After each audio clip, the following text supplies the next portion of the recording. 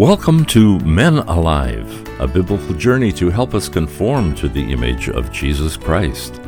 I'm your host, Paul Estabrooks, and our teacher is my longtime friend, Dr. Jim Cunningham, consultant in adult education, director of Go Teach Global, and author of the book Men Alive. Jim, in our series on the Beatitudes, the fifth one says, "Blessed are those who are merciful, for they will be shown mercy." Matthew 5:7. Let's talk about what Jesus means in his teaching about mercy. The audience to whom Jesus was speaking knew their scriptures. The prophet Micah summed it up. What does God require of you but to do what is right, to love mercy, and to walk humbly with your God? The word mercy appears many times in the Bible. In Genesis 19:16, when God was about to destroy Sodom and Gomorrah for their sexual immorality, the Bible says, he, meaning Lot, hesitated. So the angels grasped his hand and the hands of his wife and of his 2 daughters and led them safely out of the city, for the Lord was merciful to them. God spared Lot from the coming destruction of Sodom. Mercy is a clear concept in Scripture. David often wrote about the Lord's mercy in his life. Psalm 27:7. Hear my voice when I call, Lord, be merciful to me and answer me. In Psalm 30:10, he cries, Hear, O Lord, and be merciful to me. Lord, be my help. David understood being afraid. When the Philistines had seized him in Gath, he cried out to God, Be merciful to me, my God, for my enemies are in hot pursuit. All day long they press their attack. King David understood God's mercy. On numerous occasions, David's life was in danger from King Saul pursuing him. In each case, God showed mercy and spared David. One night, David saw the camp of King Saul and knew Saul would be sleeping in the middle of the camp surrounded by his soldiers. David took 2 of his bravest men and crept into Saul's camp. 1 Samuel 26:12 says, David took the spear and the water jug near Saul's head, and they left. No one saw or knew about it, nor did anyone wake up. They were all sleeping because the Lord had put them, Saul's army, into a deep sleep. I believe God showed mercy to David and put Saul's army in a deep sleep to spare David's life. Daniel acknowledged after 70 years of captivity in Babylon, "The Lord our God is merciful and forgiving, even though we have rebelled against him." Daniel 9:9. Daniel understood God's mercy. The writer of Hebrews in Hebrews 2:17 says of Jesus Christ, For this reason he, Jesus, had to be made like them, fully human in every way, in order that he might become a merciful and faithful high priest in service to God, and that he might make atonement for the sins of the people.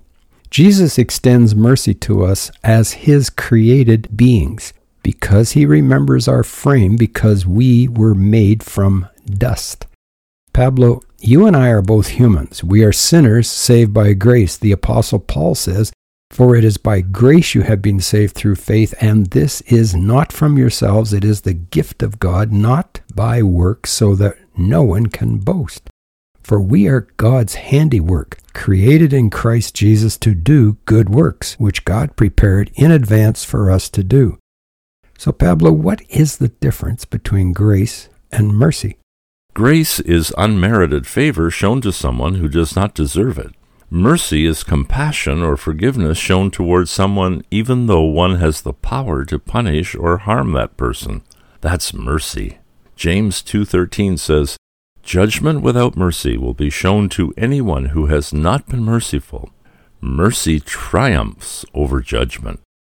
Consider the context. The Jewish people were told by their prophets, like Isaiah, of a coming Messiah. Jesus sounded like a good candidate to fulfill the words of the prophets. They wanted a leader who would get rid of the Romans. But Jesus' first 4 Beatitudes, or blessings, were quite different.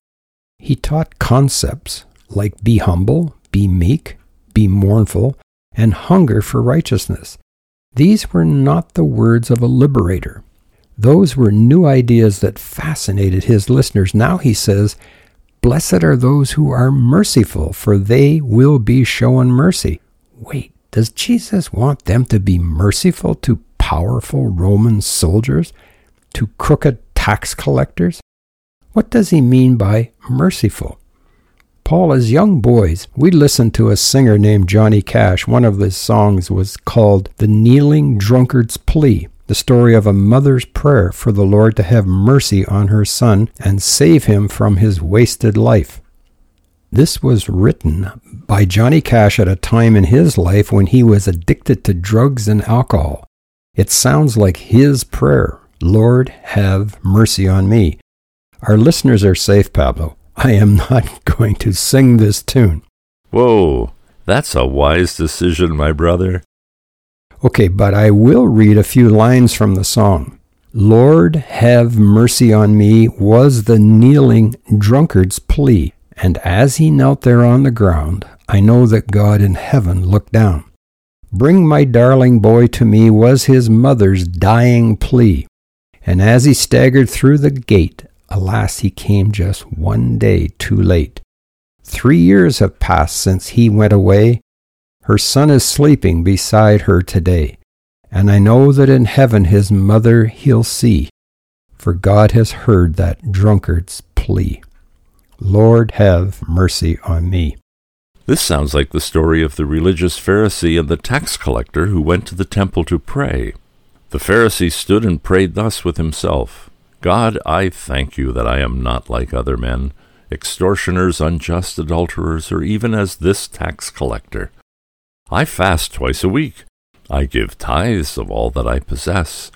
And the tax collector, standing afar off, would not so much as raise his eyes to heaven, but beat his breast, saying, God be merciful to me, a sinner. Mercy focuses on having right relationships with God and men, rather than being right. During the COVID-19 pandemic, a friend who owned a business asked his customers to wear a mask in the store. One of his relatives said, I will never come in your store if you ask me to wear a mask. She showed no mercy to the staff, but focused on her rights and ended up destroying a family relationship. You are listening to Men Alive with Dr. Jim Cunningham. You can receive a free PDF of our new devotional booklet, Live the Jesus Way, by sending Dr. Jim an email to menaliveuntogod@gmail.com. That's menaliveuntogod@gmail.com. Mercy, grace, and forgiveness are identity markers for followers of Jesus Christ. Jim, we've traveled together in many countries where the primary spiritual leadership follow a variety of religious views, such as Buddhist, Hindu, Muslim, or even atheist. But Christianity is unique. Our Heavenly Father is our eternal Father, who shows mercy, grace, and forgiveness to all who choose to receive and follow His Son as their Savior. Some people say all paths lead up the mountain to the same God. If this is true, why does this same God give conflicting commandments? He tells animists to eat your enemies, and he tells Muslims, kill your enemies. Then he tells the Jews, if your enemy knocks out tooth, you knock out tooth. Our God and my Savior Jesus of Nazareth tell us as Christians to love our enemies. If they are hungry, feed them. If thirsty, give them drink. Our God is a God of mercy. Perhaps this other God is very, very confused. Maybe he or she or it is not the same God of all religions after all. Jesus of Nazareth is diametrically opposed to the God these other folks worship. Jesus said, I am the way, the truth, and the life. No one comes to the Father except through me. Jim, the Jewish audience to whom Jesus was speaking knew their scriptures. They knew God was merciful. He sent the early rains in October and the latter rains in May. Why is Jesus saying we need to be merciful? Let me answer by quoting Jeremiah. He wrote, The day will come, says the Lord, when I will do for Israel and Judah all the good things I have promised them. God promises that he will raise up a righteous descendant from King David's line, a Messiah. God also promises Judah will be saved and Jerusalem will live in safety. God had promised his people that David will have a descendant sitting on the throne of Israel forever. God guarantees his covenant with David by saying, if you can break my covenant with the day and my covenant with the night so that there will be no day and night in their season, then my covenant may also be broken with David my servant. Some skeptics were saying God had abandoned his chosen people and they were not worthy of his love, but God says through Jeremiah, I will never abandon the descendants of Jacob or David my servant, or change the plan that David's descendants will rule the descendants of Abraham, Isaac, and Jacob. Instead, I will restore them to their land and have mercy on them.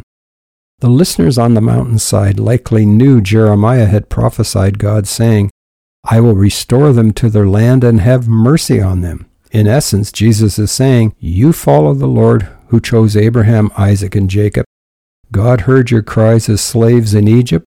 He had mercy on you and delivered you from slavery. And the Lord led you through the wilderness. He had mercy on you and gave you this land of Canaan to call your home. Jesus knows the Romans were currently in control, but he's assuring the people God will not abandon them. He will restore them and have mercy on them. But he adds this interesting twist. Do you want God to show mercy to you? Then you be merciful to others. You were saved by grace. You did nothing to deserve mercy or grace. So he teaches them, blessed are those who are merciful, for they will be shown mercy. James taught, mercy triumphs over judgment. Wherever mercy and judgment seem to conflict, mercy wins. God's mercy toward us will triumph over his judgment of us. That is good news. In essence, James 2:13 tells us that since God will judge us with mercy, we should judge others with mercy. Being merciful is an act that shows our thankfulness for all God has done. It is made possible to show mercy through the Holy Spirit living within us. Lord, help us to show grace and mercy to those we meet in our lives today. There you have it, men. Relationships are more important than exercising our rights. Remember to order your free PDF copy of our new offer, Live the Jesus Way, Following and Living the Teaching of Our Master. Request it at menaliveuntogod@gmail.com. That's menaliveuntogod@gmail.com. Men Alive is a production of Go Teach Global. Please visit our website at goteachglobal.com. Until next time, I'm your host, Paul Estabrooks, on behalf of Dr. Jim Cunningham, encouraging you to become men alive, transformed into the image of Jesus Christ.